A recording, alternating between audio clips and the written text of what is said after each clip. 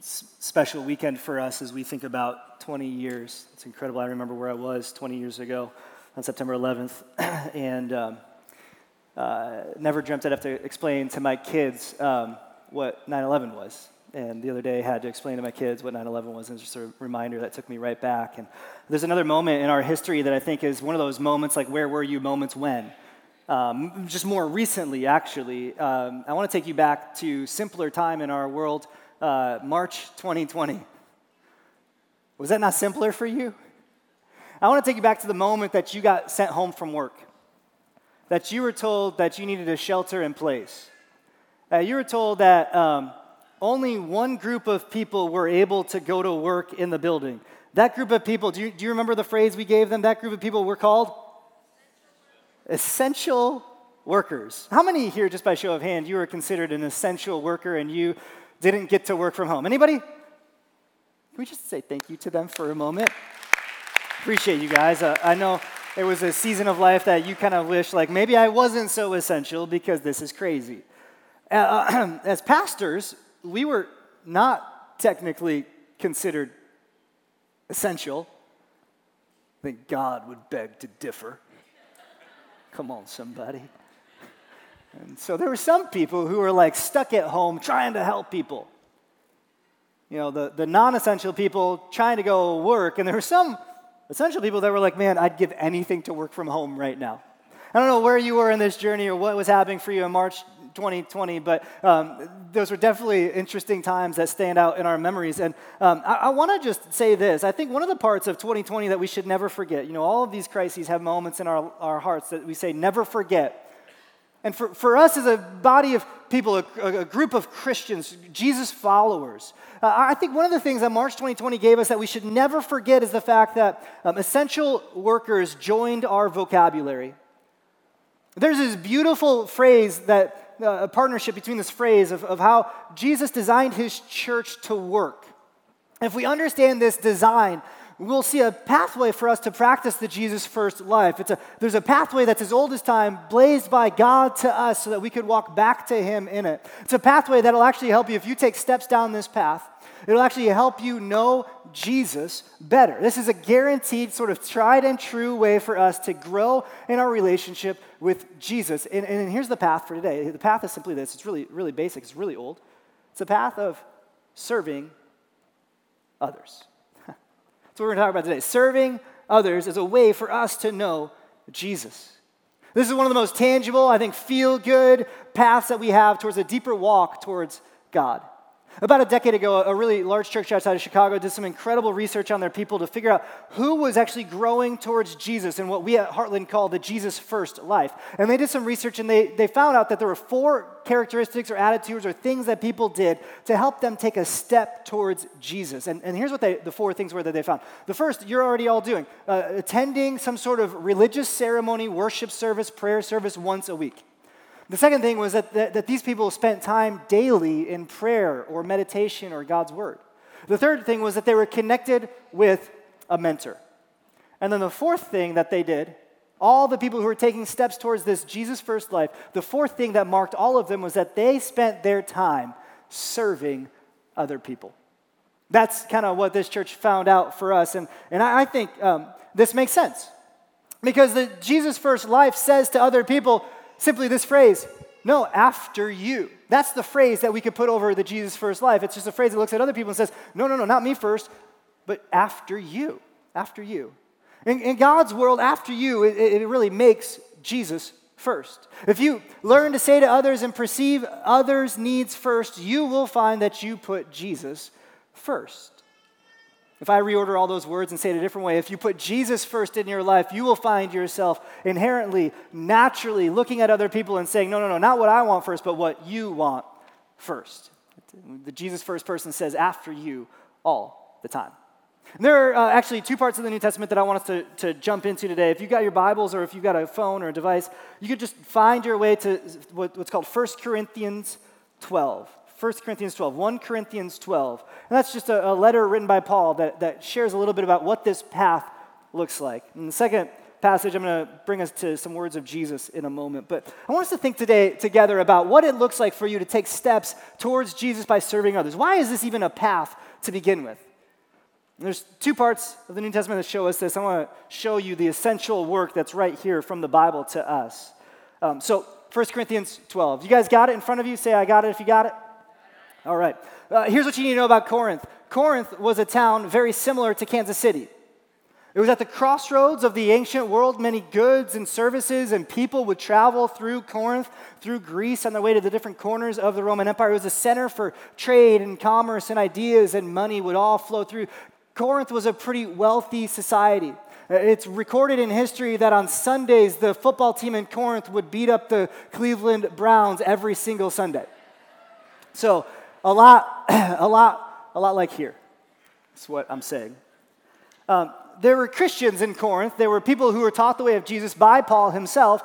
He came and he established them and he taught them about this. And then Paul left, and after he left, the Corinthian church kind of got all messed up. Not unlike us either.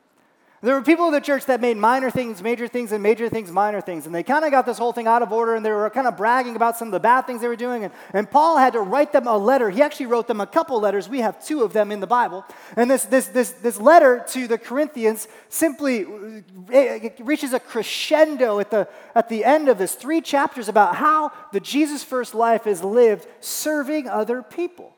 And to make this point, Paul talks about an image, a picture, like some metaphor. He talks about all of us, the church, being like a human body. So if you join me here in verse 12, here's what Paul says. He says, just as a body, though one, has many parts, hands, feet, ears, eyes, but all of its many parts form one body, so it is with Christ, so it is with the church. For we were all baptized by one Spirit as to form one body, whether Jews or Gentiles or slave or free. That's kind of like the baptism that's coming up next week for some people to say, I'm on Jesus' team. We were all given the same Spirit to drink. That's kind of like what we just did in communion, right? Even so, the body is not made up of one part, but of many. Now, this is a massive idea that has actually huge ramifications for our 21st century. A lot of our society is actually built upon this idea. Hundreds of years ago, people took this idea and they said, could colonies become united to become states? Out of one, could there become many? That's actually, you guys remember money, dollars and coins and stuff? Remember that stuff? On our money here as Americans, we would actually print this Latin phrase, e pluribus unum. I never knew what it meant until I became a pastor. It means out of many, one. This is a thoroughly Christian idea that God has created many diverse parts to come together and work together to form one body. So you and I, we kind of understand this already. And Paul tells the Jesus followers, those who have faith in Jesus, that through the baptism of the Spirit, they were joined in the body, the church body. And just like your body is made up of eyes whose job it is to see. I got my vision checked the other day by a Heartlander. And that was awesome because he introduced himself to me and I was blind. And then he put me through the things and he helped me see. It was incredible. Just like your body is made up of eyes whose job it is to see, ears whose job it is to hear, feet whose job it is to balance and walk on things. So it is with Jesus followers when they work together to serve the world. Each of these parts are different. And in that difference is actually their desire that different things would come together to form one whole thing. Then, what Paul says, I'm not going to read it to you, but here's what he says. I'll summarize it. He says, if the whole body was an eye, you'd be missing a lot of life, like hearing and smelling. If a whole body was this, you'd be missing this. That's how it shows up in my Bible.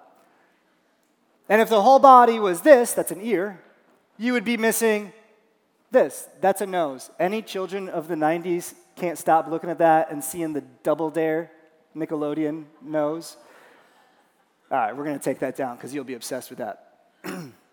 Here's what he says in verse 20. It says, but in fact, God has placed the parts in the body, every one of them just as he wanted them to be. If they were all one part, here's the question, where would the body be? As it is, there are many parts, but one body.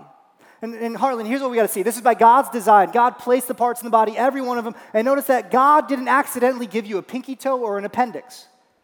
He strategically gave you these things so that you could be a whole person. God creates what he wants to create, and what God creates, he does so, giving them responsibilities. God wanted his people not just to look all alike as cookie-cutter people with cookie-cutter passions and cookie-cutter gifts and cookie-cutter skills. No, he created us to have different functions in this world so that together his church would represent wholeness. So here's the thing. A thriving, vibrant, healthy heartland is one place in which we recognize not everyone has the same job, but rather this. Here's the big idea. We're all essential workers. This is what Paul is pushing us towards. That actually in a church, you and I all matter to God and matter to each other the same. We all need each other, which means you need me and I need you, and I need to need you, and you need to need me the way you need to need others. Okay, so I've been living in Kansas City now for only a couple of months, and one thing I've observed, let me just confess something to you really quickly, because some of you confess this to me too, but on Sundays when I don't preach, I actually go visit other churches. I church hop. What? You do the same thing too, so why can't I do it, okay? So I've been going and checking out different churches and getting to know pastors and building some great relationships with other people who are doing amazing work for Jesus here, right here in Overland Park and Lenexa and Olathe. And as I've looked at Heartland and I've looked at what the churches around this area are doing, I actually got a little worried one day when I left one church and thought about just how good everything looked and how professional everything sounded and how, slick everything was. And I could sneak in and I could sneak out, and there was someone who was a really good communicator. Like if we had a scale, it would be like on the scale of like caveman to Dan Jacobson to like, the best orator in the world. That person was like really over here. And I was like, wow, they're really good at that. And I walked out of some of these churches, and I fear the same thing happens here at Heartland too. I walked out of some of these churches, and I said to myself, wow, that church has got it going on. They don't need anything. They don't need anyone. And one of the biggest problems with the way that we do church here in Kansas City and in America is actually, I think, what I would call the professionalization of church. The fact that we all walk in faithful to one Savior, dependent upon one King whose name is Jesus, and we come and a lot of us expect to get our thing from the guy on stage. And so it's really nice that, our pastor brought in a guy from Indianapolis and he was able to lead us in some powerful singing today. And it's really nice that my pastor can be the professional pastor who opens up the Bible and tells me everything I need to know. And my fear is this, is that you could walk in and out of Heartland and not feel like you are needed. You might just watch it all happen and think, wow, that church has got it going on. Wow, that church is slick. Wow, that church doesn't need me. What a hard thing it is for us to break the heart of God with our excellence. We believe here at Heartland that excellence honors God and values people, and so we want to do things excellently, but here's what I want to say to you. My hope for our church, my hope for you and for me, as we take steps together into the unknown future, that we would see this beautiful thing happen where we kind of leave professionalism behind and shoot towards personalism. We're not going to be the most professional church out there, Heartland. We are going to be the most personal church out there. Because in the body of Christ, everyone is an essential worker. What I want you to hear from Paul and what I want you to hear from me is that it doesn't matter if the way that you serve in these moments here within the walls of Heartland, if you never get on a stage, I want you to hear that you are central stage in God's design for you to show the world Jesus. And if you do that, you yourself will actually see and know Jesus better than you could ever imagine, better than if you just walked in, sat down, and listened to me. We are all essential workers. Not only are we all essential, Paul actually is going to double down on this idea. Keep going with me. You guys still with me? You a little bit interested in what I'm saying? Okay, because it gets better. It gets even more crazy. This, if we let this will wreck our church. Listen to this. Paul says, the eye cannot say to the hand, I don't need you. And the head cannot say to the feet, I don't need you. On the contrary, those parts of the body that seem to be weaker are indispensable. And the parts that we think are less honorable, we treat with special honor. But God has put together the body, giving greater honor to the parts that lacked it, so that there should be no division in the body, but that its parts should have equal concern for each other. So that if one part suffers, the whole suffers. And if one part is honored, every part rejoices with it. Then he says this, he bottom lines it for us. He says, now you are the body of Christ, and each one of you is a part of it. Since we're all essential, Paul says that no one can say to the other, you're not needed here. And Paul says, because the less desirable parts of the body, your tonsils, what do your tonsils actually do? You can just cut them out. He says, no. The weaker parts, in God's economy, we actually esteem and give greater value and dignity and worth right here. Which means this, since we're all essential, we are also all worthy. You and I, because of Jesus, are worthy. Worthy for what? We are worthy to serve others in the name of Jesus. Some parts of the body seem inherently worthy, like the brain or the heart. Some we feel like we can just cut off and do without. But in the body of the church, in Jesus' first lives, in Jesus' first community, we don't amputate parts that we don't like, that don't seem to fit. We actually elevate them to positions of honor. Those parts in the body that seem to be weaker are indispensable, and the parts that we think are less honorable, we treat with special honor, which means that no one's role is too small in the body of Christ to be used by God to make a difference in the world. We are all essential. We are all worthy.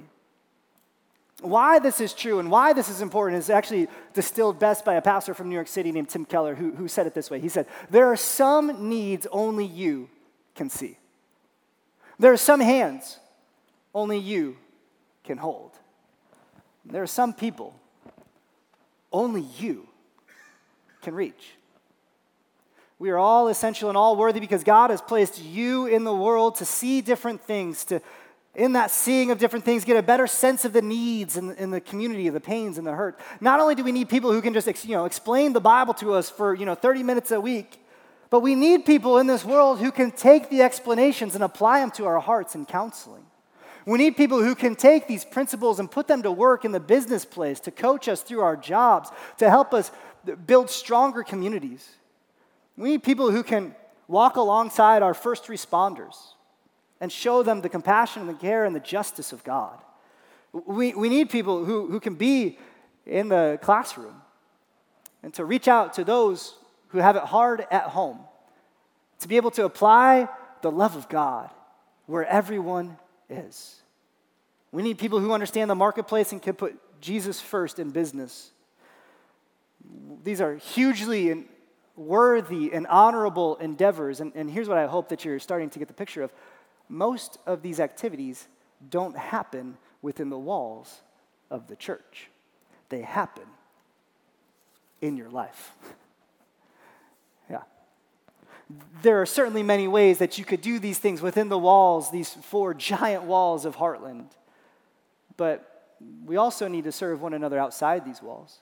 And for the hundreds of people who come to Heartland here on a weekend and don't primarily serve by standing on a stage, I want you to know that no gift is too small, that you are needed and you are worthy enough to make a difference here in this community. See, when you do what God has designed you to naturally do, to lean into the passions that he's given you, to lean into your heartbeats, to lean into your giftedness, to lean into the things in this world that you see that cause you angst, that keep you up at night, that you wonder, it's got to be better. How could I make this a better thing? When you lean into those things and God has put that in you, people will actually see Jesus. A couple weeks ago, I had a huge semi-truck deliver all the junk that I own in this world to my new house. It was a daunting task. And I want you to know, Heartland, you were the ones that showed up to help me unload it. This is a church that is already leading from a position of strength and serving others. There's so much here that I'm kind of preaching to the choir this morning, but I want you to know, in my experience, I watched as Carlo and Derek, their kids, and James and Abby, and they all grabbed box after box after box, and they unloaded my truck for me. And I was overwhelmed by the task, but there was this moment where Carlo and his son picked up this like giant chest of drawers, and they together like supermen heaved it up the stairs, and I thought only Jesus could do that. And then when I was too busy, destroying the house that I had them move everything into, ripping out things so that we could make space to build relationships to make Jesus first, we didn't have time to eat. And it was Heartland who brought food over to us to make it a little easier for us as the new people in town to find a moment to actually settle in.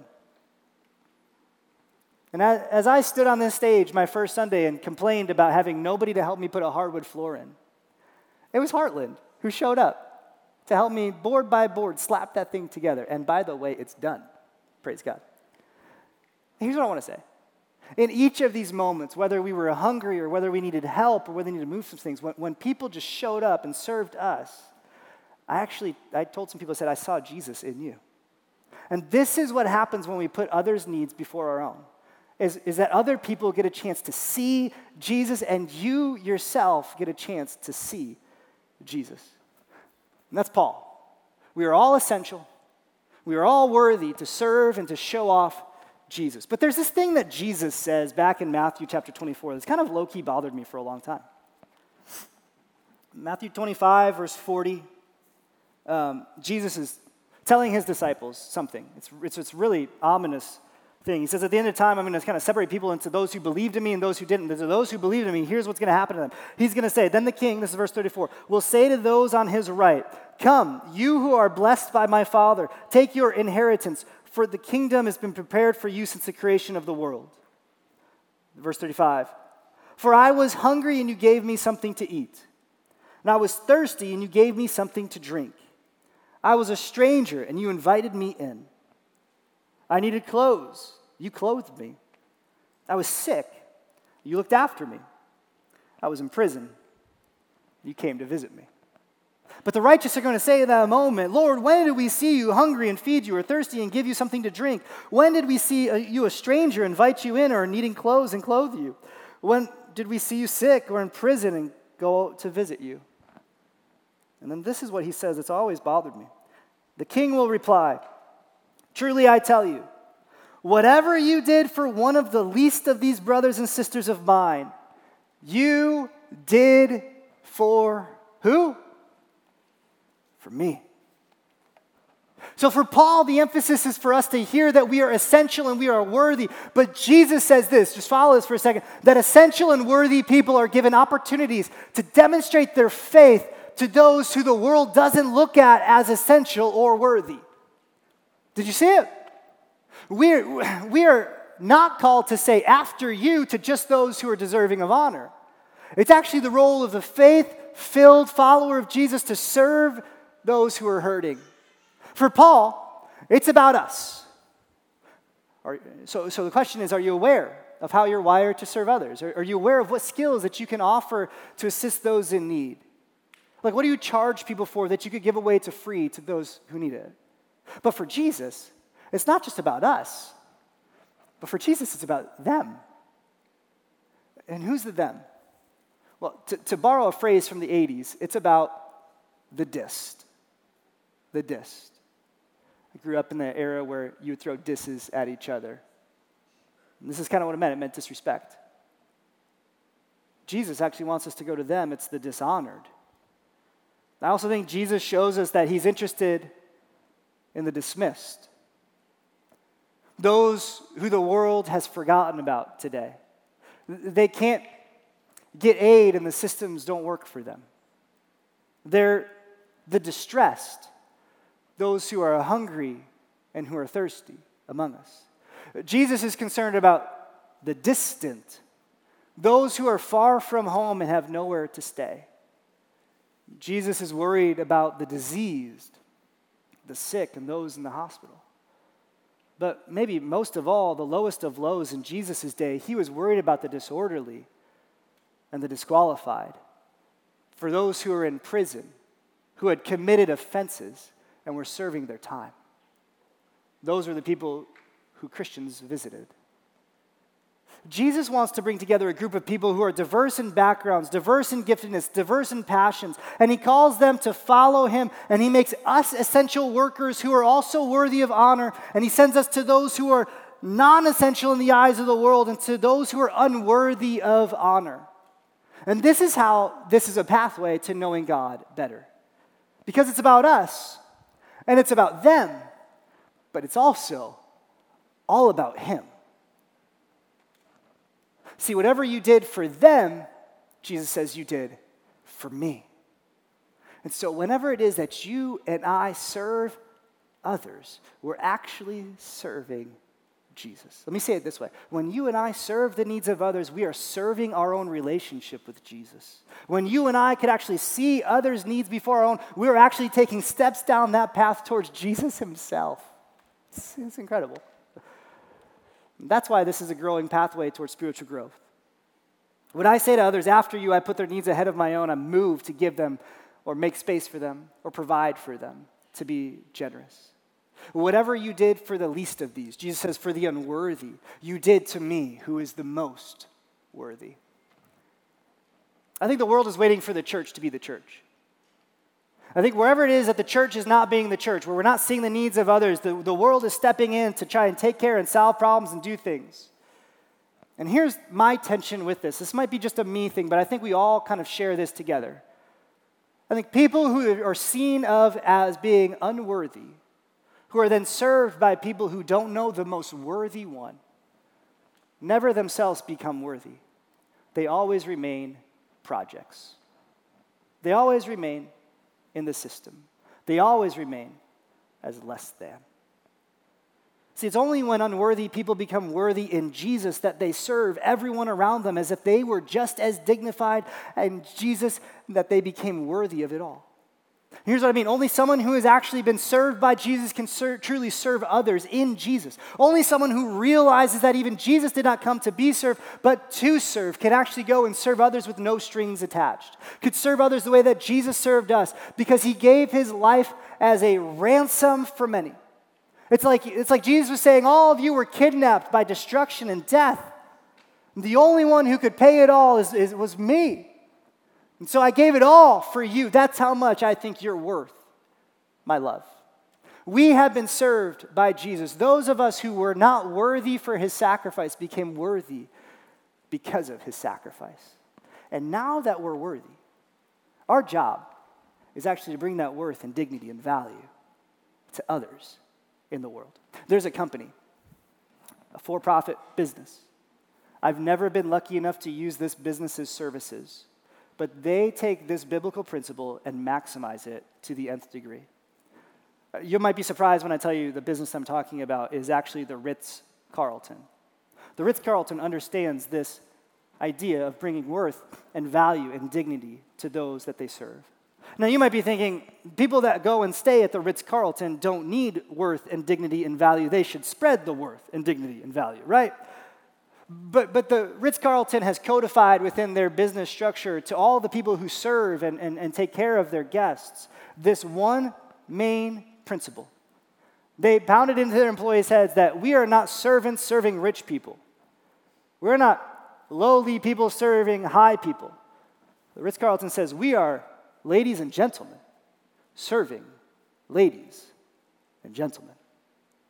And that, quite frankly, is the secret to the success of the Ritz-Carlton. To be able to look their guests square in the eyes and to do whatever it is that they can do to make their experience as pleasant as possible. Why? Not because that person's so valuable, because I have it in me to be able to give that person value. Ritz-Carlton stole that idea from Jesus. They said, we have come to bring value and worth to those who we serve. They are ladies and gentlemen serving ladies and gentlemen. And that has a way of taking everything and ordering it according to the way of Jesus. I wonder, who are the dist in our society who are actually ladies and gentlemen giving worth by God? How does this hit us today in our daily life? I could give you a million different categories, but for just the remaining time that I have, I just want to enter into the foray of current events for a moment. Now, I understand what it's like when a pastor talks about current day modern events, and usually it ends up on social media and the church all walks out the door. So I want to ask for a little grace. Can we talk about current events for a moment and not lose our minds? Because I will move on and just call it a day and we'll go watch the Chiefs, but I think this might be important. Can I have that permission? Okay. So like you, I've been watching the same news, reading the same articles, watching the same footage that you've watched from what's happened as a result of our country's actions in Afghanistan. For the past couple of weeks, as news has come out and situations have unfolded, I have found in my own heart, this is just Dan Jacobson speaking, this tremendous burden in my heart. Thinking about what it must be like to be someone over the past 20 years who has grown up in a society where there's been this presence, and it's been our presence, who's been trying to figure out this situation and caused so much havoc, and then everything changed so quickly. And what really caught me was the pictures of people flooding the airports trying to escape. And where were they trying to go? They were trying to come here. Like they were trying to come to our home. Because life would be so much better for them here than it would be there. And I did the American thing the first week. I chalked it up to like, wow, a lot of hurt and destruction in the world, but I'm just one person living in the middle of the country. What could I possibly do except pray? And so I prayed. But I couldn't shake it.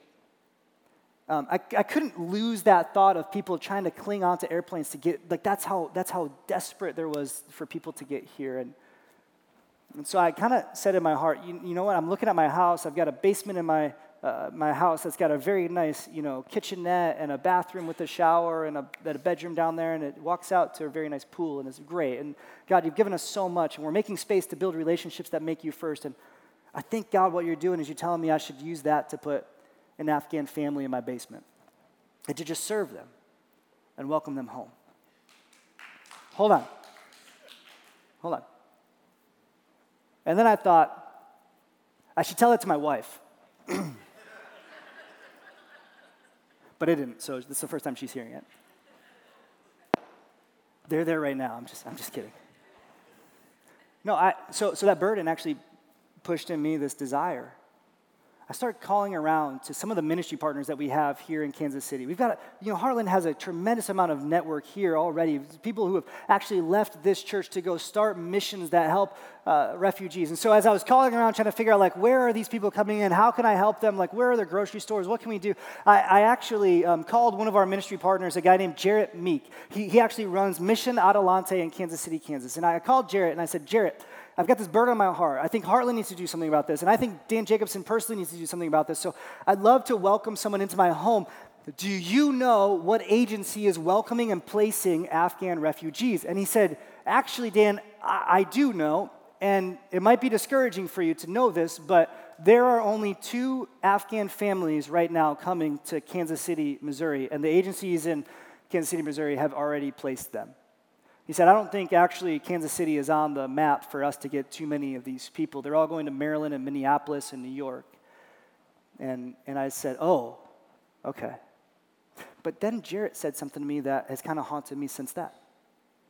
And he said this. He said, Dan, just because the refugees who are in the news aren't coming here doesn't mean that there's not refugees coming to Kansas City every single week. And we work with them. He said, Dan, I don't want to sound judgmental, but when you pile on to a topic that's in the news, you kind of make it seem like you're only trying to help the worthy. But I've got refugees coming here from countries that we didn't leave and we've never really intervened in, and their governments are oppressing them so much that they flee here. And it's actually a really difficult process, and they don't even think that they're welcome here. But you don't know how good it is for them when one of us treats them like they belong here and removes the barrier between us and them so that it just becomes home for all. He said, if you want to learn more about refugee work that isn't just about the news, I'd love to show you around. And so Jared and I are going to get lunch this Wednesday. And this is not a plug for Mission Adelante. But if your heart, I think Jesus is saying this, if your heart is for those who are distant and dismissed and forgotten, and your heart breaks for the situation in Afghanistan, and you want to get involved in some way, don't neglect the refugees who are right here in your own backyard. The ones who actually may not be of noble refugee status, but rather that of ignoble refugee status. Isn't this more like the way of Jesus to say, whoever you are, wherever you're from, you're a stranger. You're far from home. I want to help you feel the welcome home of God. And isn't that Heartland what we've been all about for 30 plus years? Helping people who are far from home find their home with God. And so I would love it for you to go to Mission Adelante's website and to figure out how you can either support them or give your time and your investment of your energy towards them in teaching English as a second language or mentoring programs for students. And I use all of this as one really big way to help our mind explode in the categories of what it means to serve one another. So there's three things I want us to do here. Three action steps I want you to take today that will help you. If you take these, you will step down the road towards Jesus. Here's the three things I want you to do. The first is just consider. Where are you? What resources do you have? What has God placed around you? And what passions are burning inside of you that if you had a chance to do something about this situation, you would do it? Maybe that's the part of the body that you were designed to play. Maybe that's the thing that we need you to bring to our attention collectively so that we as a body can work together to help bring healing. I want you to consider that. Today I want you to ask questions of your family members and of your kids and of your parents over lunch or over the commercial breaks of the Chiefs game just to say, hey, what problem would we solve here in Kansas City if we had all the resources in the world? And then ask yourself this question, what problems can we solve that we actually have the resources to solve? Look, what do I have in my hands that if I put it to work, that they would actually help people see Jesus? That's the first thing, consider. I want you to just consider that. Second thing I want you to do is to ask. Just like I did for Jarrett calling Mission Adelante and just saying, hey, who do you know that's placing people? I want you to ask people around here, who do you know that's trying to meet this need already? One of the worst things our church could do is try and invent every ministry from scratch, try to serve just out of our own desire. There's people here in Kansas City that are doing work everywhere. You want to help people with postpartum depression? It exists. You want to help people struggling with mental health? It exists. You want to help teenagers live a tech-free life where they're not controlled by their devices? That ministry exists. You got a burden? It exists. Ask, who can I partner with to use my gifts that I could serve them regularly? And then finally, I want you to do this. I want you to pray. I want you to pray. I want you to ask God, would you just show me in my heart who the least of these are around here, my brothers and sisters that the world has forgotten that maybe you've put in front of my path, that I could be able to see them and do something for them, and in doing something for them, I could see you, and they could see you. I want you to ask that. I didn't have 4 things, I had 3 things, and conspicuously absent on what I want you to do today is sign up to serve at Heartland. I don't want you to do that today. I actually took down the form from our website, so you cannot sign up for anything here at Heartland today because that's not what this is about. No, we need your help. Actually, most other churches today would have a card in the back seat of your chair and tell you after this, go out into the lobby and meet someone, shake their hands, get a nice mug, and then come back every week and give us your soul. But we're not about that here at Heartland. We're about the mission of Jesus and the personalization of his kingdom to this world. So what I want you to do today is not worry about us, but worry about where God has put you. What could you do with the resources you have to serve those who need dignity and value and worth? And then, on Tuesday, I'm going to creep on all your Facebook accounts and get your email addresses. Most of you have given them to us already. I'm going to send you an email just to follow up. Because in my heart, I don't want to ever put before you an opportunity to serve or invest or to give without actually giving you space to pray. I'd love for between now and whenever that email hits your inbox on Tuesday, for you just to be asking God, what would it look like for me to get in the game, for me to actually join the body, for me to be able to become an essential worker for you? And on Tuesday, I'm going to send you a couple options, both here inside of our church, but mostly outside of the walls of this church, partnerships that we care about here at Heartland, that it would be amazing if we flooded their networks with volunteers from our church, the difference we could make here, not just in Olathe, not just in Kansas City, but around the world. For homes of refugees back in different places that can know that their friends and family are taken care for and welcomed in as if they had their own family here. For situations and behaviors and patterns and cultures that could be shattered and brought freedom to if we would just join partnerships with those around us and give back as God has given to us. Heartland, that's the dream for us, is that we might give value and worth to those the world has not valued or given worth, because that's the way that we walk down this path towards Jesus. Let's pray. Father, you've given us, and you've given us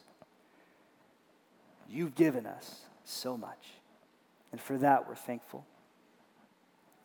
Right now, we pause and we remember that you've given us both promptings and nudges in our own heart that you would have us walk out through serving others. You've given us a body that we belong to right here in this room, these fellow believers that live around us, that follow you too, God. You've given us your spirit that is with us at all times. You've given us material resources in homes and cars and businesses and goods. And God, help us not to use it all on ourselves. Help us to see you more clearly as we serve others faithfully. This is our prayer. To that end, we ask that you help us with this. If you agree with this prayer, say amen. Heartland, we love you so much. We will see you by God's grace next week.